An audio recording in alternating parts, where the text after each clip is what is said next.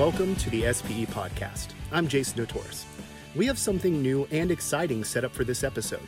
As SPE ventures into new arenas of digital content, we have begun streaming live simulcasts on our social media platforms. That's on LinkedIn, Twitter, Facebook, and YouTube. One recent broadcast brought together a collection of writers from SPE Magazine's JPT, that's the Journal of Petroleum Technology, and OGF, Oil and Gas Facilities. Before we hand it over to the editorial staff, I wanted to quickly remind everyone that you can learn more about our magazines by visiting spe.org/publications. From there, it's pretty easy to navigate to the digital content of your choice. Of course, you can also bookmark that site for quicker access for future visits. Okay, here you go. Recorded on Tuesday, 15 April 2020, the next voice you'll hear is Trent Jacobs, moderating SPE's first live editorial roundtable. I hope everyone tuning in today is being safe and healthy. Today we're trying something new. We're doing a live chat with editors from JPT and the oil and gas facilities. We're going to be spending the next half hour or so with you, highlighting some of the most recent reports that are in OGF and JPT. And we're going to give you also a preview of some of the things that we're working on in the next couple of weeks. We're going to touch on OPEC Plus agreement, which is sort of the big topic of the day, and its potential impacts. Brian Balboa, an editor with Oil and Gas Facilities, is going to talk to us about what the industry has in terms of cost cutting, if there's any more room to go. Judy Federer is going to give us a high-level view of the offshore arena, and Stephen Rassenfoss is going to end us with a spotlight on 3 new drilling innovations that might help that segment of the market. So first, we're gonna just dive into the OPEC Plus agreement and get some of those highlights out of the way. This agreement sort of became formalized on Sunday. It's a historic deal. It's the largest agreement. It's the largest cuts that OPEC Plus has ever made. And it ends a costly price war that, as we know, began early March and has resulted in a lot of chaos in the oil and gas industry. So the things to keep in mind with this cut is that it's 9.7 million barrels a day. The cuts do not take place until May 1st. And the baseline for the largest 2 members of OPEC Plus, Russia and Saudi Arabia, they're going to start their cuts at 11 million barrels a day, which is significant since Saudi Arabia especially is already producing over 12 million. Both will go down to 8.5 million a day. And these cuts, though, this 9.7, this does not last for long. They're going to loosen up in June and shrink to 5.8 million barrels a day until December. And those will translate into further cuts that go down to 5.8 million in January the 21 to 22. Mexico created a little bit of drama here, holding up the agreement. This was sort of what added a little bit of a twist to the overall deal. They were asked to make a cut of 400,000 barrels a day, but they only agreed to 100,000 barrel a day cut, and said that the U.S. was going to pick up the slack there on 250,000. So the mechanisms in place for the United States to join this are not clear yet, but that's what got the deal through in the end. The big question, though, is will it make a difference? The EIA had a report out today stating that April's demand is now 24 to 29 million barrels a day off from year-over-year levels. So it's only a dent. And what we've seen is that the crude markets, WTI and Brent, have not responded too favorably. But what analysts think is that this will stem the bleeding over the long term. So obviously, these cuts are going to be a big story and something for us to keep an eye on. And we're gonna be covering that story a little bit more as it develops in JPT. But I want to throw it over to Brian now. He's been looking at the cost cutting that the industry's been going through. This has been another huge story. Brian Balboa is the associate editor of our online publication, Oil and Gas Facilities. Brian, you've been covering projects and investments in the upstream world. What has stood out to you the most during this period? So, Trent, what really stands out right now is how little companies have to work with when it comes to reducing costs. Now, when you look at the last downturn that took place from 2014, 2016, companies were forced to reduce costs and streamline operations across the board. Now, since then, most of the industry has actually kept those cost-cutting measures in place. So, they're operating lean as it was coming into this pandemic, so to speak. That's made it even more difficult for companies to cut costs this time around. So I wrote a feature last week on OGF where energy research groups Wood Mackenzie and Rystad Energy actually outlined this very issue. Looks like your mic is cut there, but let me dive into that right there. So some areas, Trent, that Wood Mac and Rystad think that are most likely to be cut. Obviously no area is safe right now. In the case of Wood Mac, the areas that are the easiest to cut right now are going to be the short cycle investment for the lower 48 states. You can see the chart right there, and pre-final investment decision projects. Now, the easiest way to actually cut CapEx spending right now, according to Wood Mac experts, is really not to spend and to defer. So Wood Mac, they actually lowered their 2020 global CapEx estimate from just under 500 billion to under 400 billion. But again, you have to note with the wide range of uncertainty right now, risk is very much still to the downside.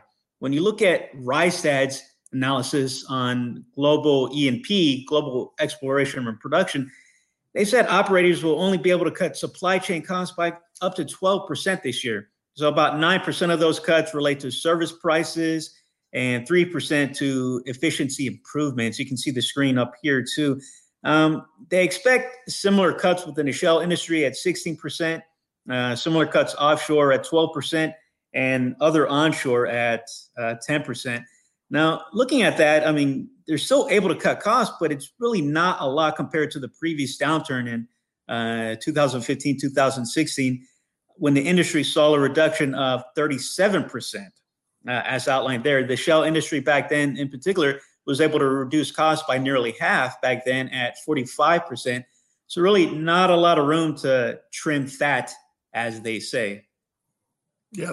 Yeah. Thanks, Brian. Still getting used to the mute button here, but yeah, no, good point. I think what that says to me is it shows that really the industry hadn't fully recovered from the last downturn in 14 and 15. And so this is going to come with an extra sting. What are some of the other things that you're looking at right now and have coming out in the near term?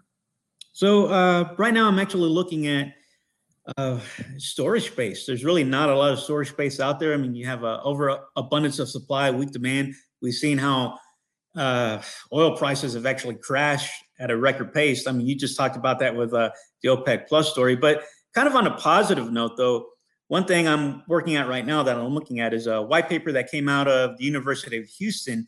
And we've seen how hard this has hit the oil and gas industry in terms of job cuts, hiring freezes, and work furloughs. But a recent study out of U of H and two energy associations found that a majority of workers in the energy sector actually approve of how their employers are handling the challenges brought on by COVID-19. I've had a chance to look at the survey. I've had a look at it. It covers a lot of ground, and almost 90% of the employees that were surveyed said their companies have responded to the pandemic effectively based on three issues. Number one being whether the company provided clear and honest information about the issue. Number two, whether they provided support to help workers juggle work responsibilities along with family responsibilities. And number three, the extent to which the company has actually been prepared for the prospect of a global viral pandemic. Most of the world is actually working from home. A lot of the world, actually. I'm juggling work responsibilities here, not just family responsibilities as well. So it's something that, I can definitely identify with. I'm sure a lot of people that are on this webinar can identify with as well. So, looking at it, employees also indicated, though, in the survey that their companies must invest even more in employee health and well-being should this continue to grow. And again, they feel that companies should be growing projects to support these local communities as well. So even though companies are having a tough go at it with budget cuts and job cuts, employees do feel that their companies are doing what they can. So that story will be out sometime this week on OGF. Okay, well, thank you, Brian, for that update. We're going to move to Judy Feder, who's the JPT Technology Editor. Judy, are you with us? Yes. Hi, Trent. There, Judy. First, apologies for scratchy voice and any coughing. I do not have coronavirus, but nice weather in Houston brings with it allergies. So that's the new normal. Now we have to apologize for having allergies. Yeah. But no, I'm with you there. So you've been looking at the offshore arena the last few months, and what are some of the shifts in those scenarios that you've been looking at? Well, I started working in late February on an article that will appear in the May issue of JPT. And when I started making notes, the offshore industry was doing everything right and really starting to look up. 2019 had been the third best year on record for the offshore. It dominated the highest volume of new discoveries since 2015. Free cash flow was approaching $90 billion, and break-evens for pre-FID deepwater projects were averaging $50 a barrel. There also at that time was anticipated $60 billion of greenfield commitments with break-evens of less than $40 a barrel. So everything was really looking good. Then all of a sudden, in a period of a few days in March, the whole world changed. And with it, the offshore picture. So now, basically, it's moved to survival mode. Everything is down, obviously. Expectations from analysts are that seismic market will decline about 60%. We'll probably end up with about 22 floating rigs, and the 8 majors that make up 3/4 of deep water operations are cutting costs anywhere from 20 to 30%.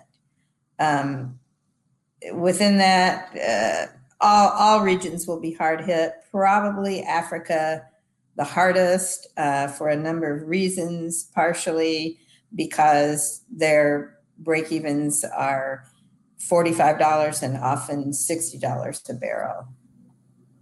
So is there a bright spot in the offshore arena right now?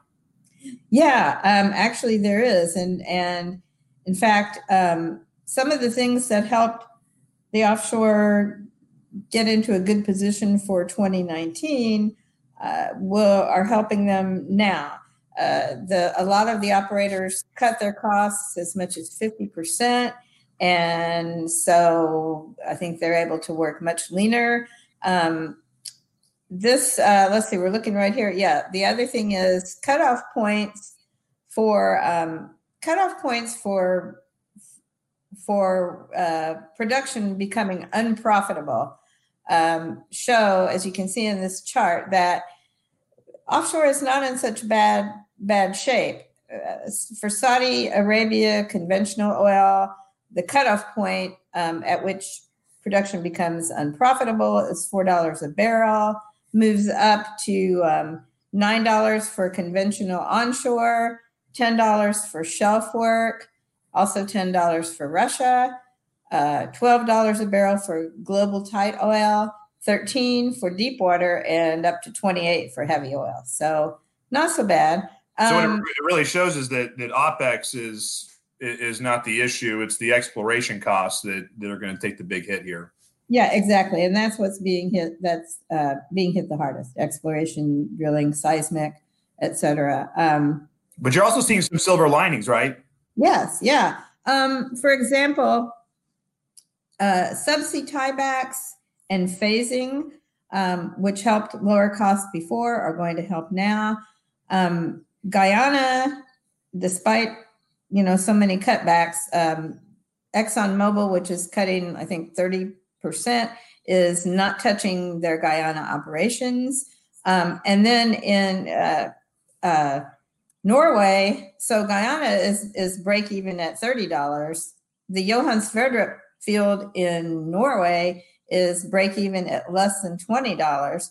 And one of the reasons for that is Equinor's adoption of digitalization, which brought them $400 million of extra cash flow last year, and they're expecting more. This picture is showing, just came this morning, talking about Equinor's digital twin operations. And these are two guys that what you don't see is the screen. This is how they're operating the Johan Sverdrup with a digital twin. So digitalization, I think, is going to be a helper going forward and part of a silver lining. Well, thank you, Judy, for the offshore perspective. And the last editor we're going to talk to this morning is Steve Rassenfoss, our senior emerging technology editor. Steve, how you doing? I'm doing okay. I'm doing okay at home. What I'm talking about this morning kind of goes back a ways, back when I used to shake hands with people, although I was worried about it at the time. And when I got to go to the drilling conference, it was one of the last SPE shows that happened before we all started working at home. And good times, actually. So you wrote about innovation. You went in there not looking at big market trends, but you went in there looking for innovative ideas. What did you find? Well, what I found was 3 devices that solve problems. Actually, some problems I didn't quite know were important on drilling rigs. One of the first ones was one that is involved with, you think of drillers and they obviously it's important they drill well, they manage the crew well, but it turns out coding is a thing as well. That every time they enter a record of what they're doing in the daily drilling report, you got to take that thing and that each of these items and match it up with one of more than like 100 codes. These codes vary from company to company or operator to operation. So it's a tough thing for the drillers to get this right.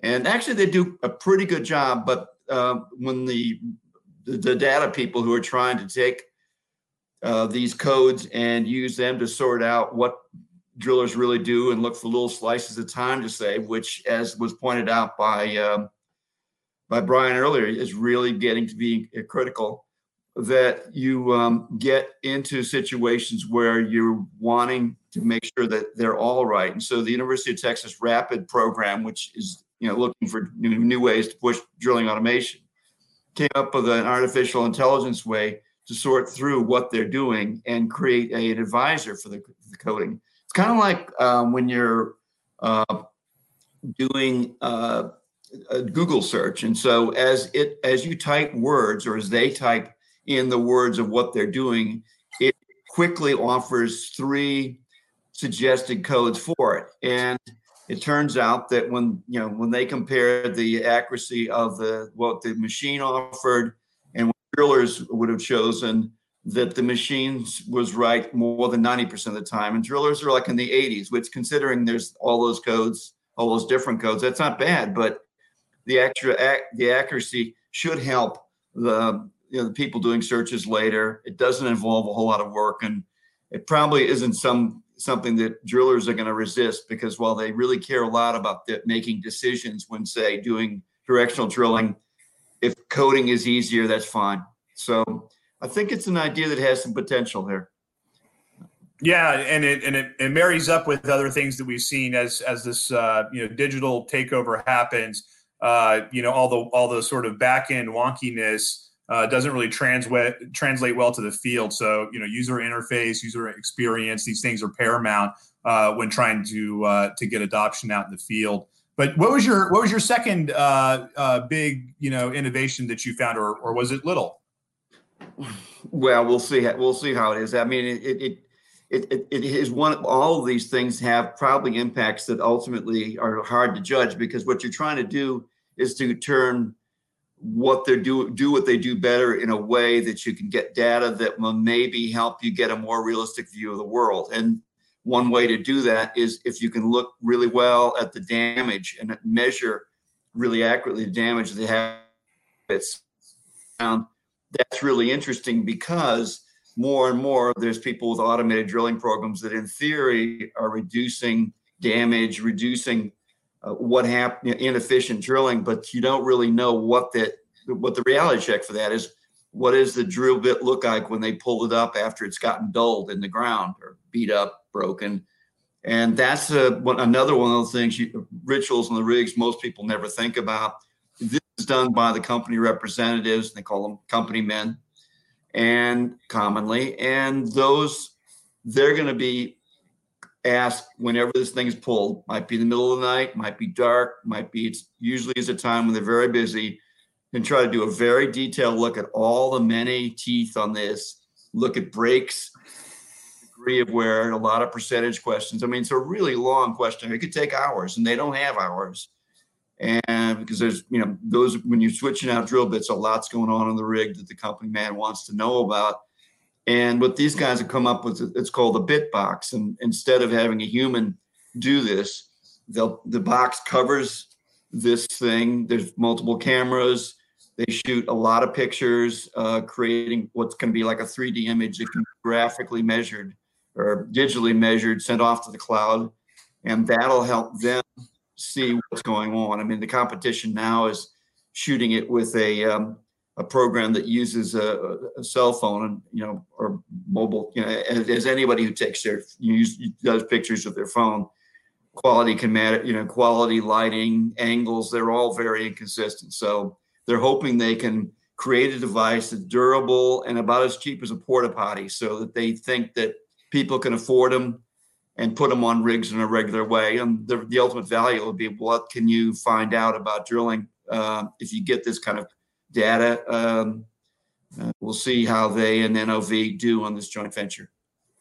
Yeah, I really like this innovation because it reminds me on the other side of how we've seen a lot of computer vision technology been brought in to take pictures of the drill cuttings on the shale shakers and decide sort of the stability of the borehole that way. And this is sort of taking that idea back to the drill bit, which is really interesting. And yeah, you can imagine this is like a highly subjective human practice of trying to assess the wear and tear on a PDC bit. Customers are already interested in looking at what else can they stick inside to find out if it's going to work or not. Okay, well, and you also looked at flow meters, is that right? Yeah. Now, here's a problem that is pretty widely recognized. I mean, what the flow in and out of wells is really important to make sure, to control for one thing, for well control, because if there's an influx of gas, that's going to change, and early warnings and accurate warnings are really important. And nowadays, there's a lot of fairly inexact devices being used. The most popular being these not immediately meters, but flow indicators. And a paddle just basically moves up and down based on how much fluid's flowing through it. They're pretty inaccurate. It's a fairly subjective measure. These things get stuck when all that drilling mud gets into the hinges. They're just, they're fairly notorious, but they're really hard to replace, because this is a place where you want something that's small and you want something that's durable. And the best, most accurate substitute has been the Coriolis meter. It's a good, scientifically sound concept, but these things, when you're running a lot of fluid with mud and cuttings in them, tend to have buildups on their walls. You start getting inaccurate results. They're pretty large and they're hard to fit on there. And drill crews oftentimes just don't like the fact that these things are kind of finicky.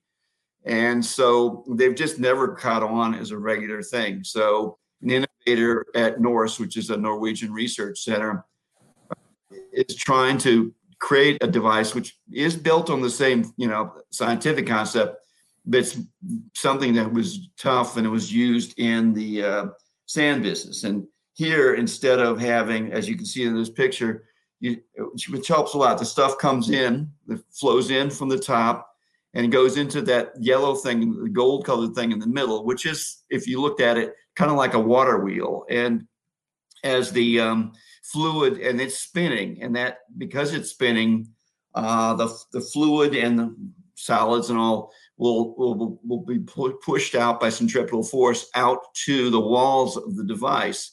While it's doing that, the force that they apply increases the torque on this spinning wheel. And by precisely measuring that torque, they can figure out what kind of fluid flow they have coming out when it hits the walls of that thing. of the meter, the sound of that, they can tell kind of the mix. Are they getting more cuttings in? Is it getting heavier, heavier, lighter? It's going to float on the side, so it doesn't tend to get gunked up and then flow out. And there are some other meters they can include that will give them further, more detailed information. At this point, it looks like a promising idea. Some pretty heavy duty people from the industry were asking them afterwards at the show, what's going to happen. They're going to do a joint industry project and hope to get it tested. Based on the conversation that started about it on LinkedIn, it sounds like there's a lot of interest, but like every other innovation, there's a lot of people who think there's things that are just, it's too big, it's too complex, they got a better idea. So we'll see what wins out over time. Yeah, well, anybody who's looked at flow meter technology or that space for any given time knows that it's really an interesting world with high hurdles. You're competing with technologies, like you said, they're either sort of notoriously inaccurate or cumbersome or delicate. And even if you come up with a better mousetrap, it's really hard to displace those legacy flow meters. But no, thanks. Good reporting, Steve. Thanks for bringing those ideas up to us. I wanted to thank you. I wanted to thank Judy and Brian as well. And for everybody listening, we're going to end our editors roundtable here. We hope that you got something out of today's discussion. All of the reports, with the exception of some of the previews, are available online on JPT and oil and gas facilities. And if anybody tuned in late to this broadcast, we're going to be making this available on whatever social media platform you're using right now to watch. And SPE is going to keep bringing you live broadcast with various hosts and panels and topics in the coming weeks. So keep following us and make sure that you don't miss any of this. So we hope that this is a valuable experience while everybody is doing their best working from home. So with that, stay safe, stay healthy, and thank you and goodbye. Special thanks to the editorial team for that discussion. If you want to watch the video, head over to one of SPE's social media channels. We'll include links in the description of this podcast, plus links to the articles that they mentioned. Keep the conversation going. You can always use the hashtag SPE podcast on social media, leave comments, and talk to us about what topics you would like to hear from on future episodes. And we try to make it easy to find us. Just search SPE Podcast on Apple, Spotify, or anywhere else you listen to your podcasts. Please leave those reviews. We love the 5 stars and hearing your feedback. We're also online at spe.org/podcast. Special thanks to this episode's guests, Trent, Brian, Judy, and Steve. I'm Jason Notoris, and thanks for listening.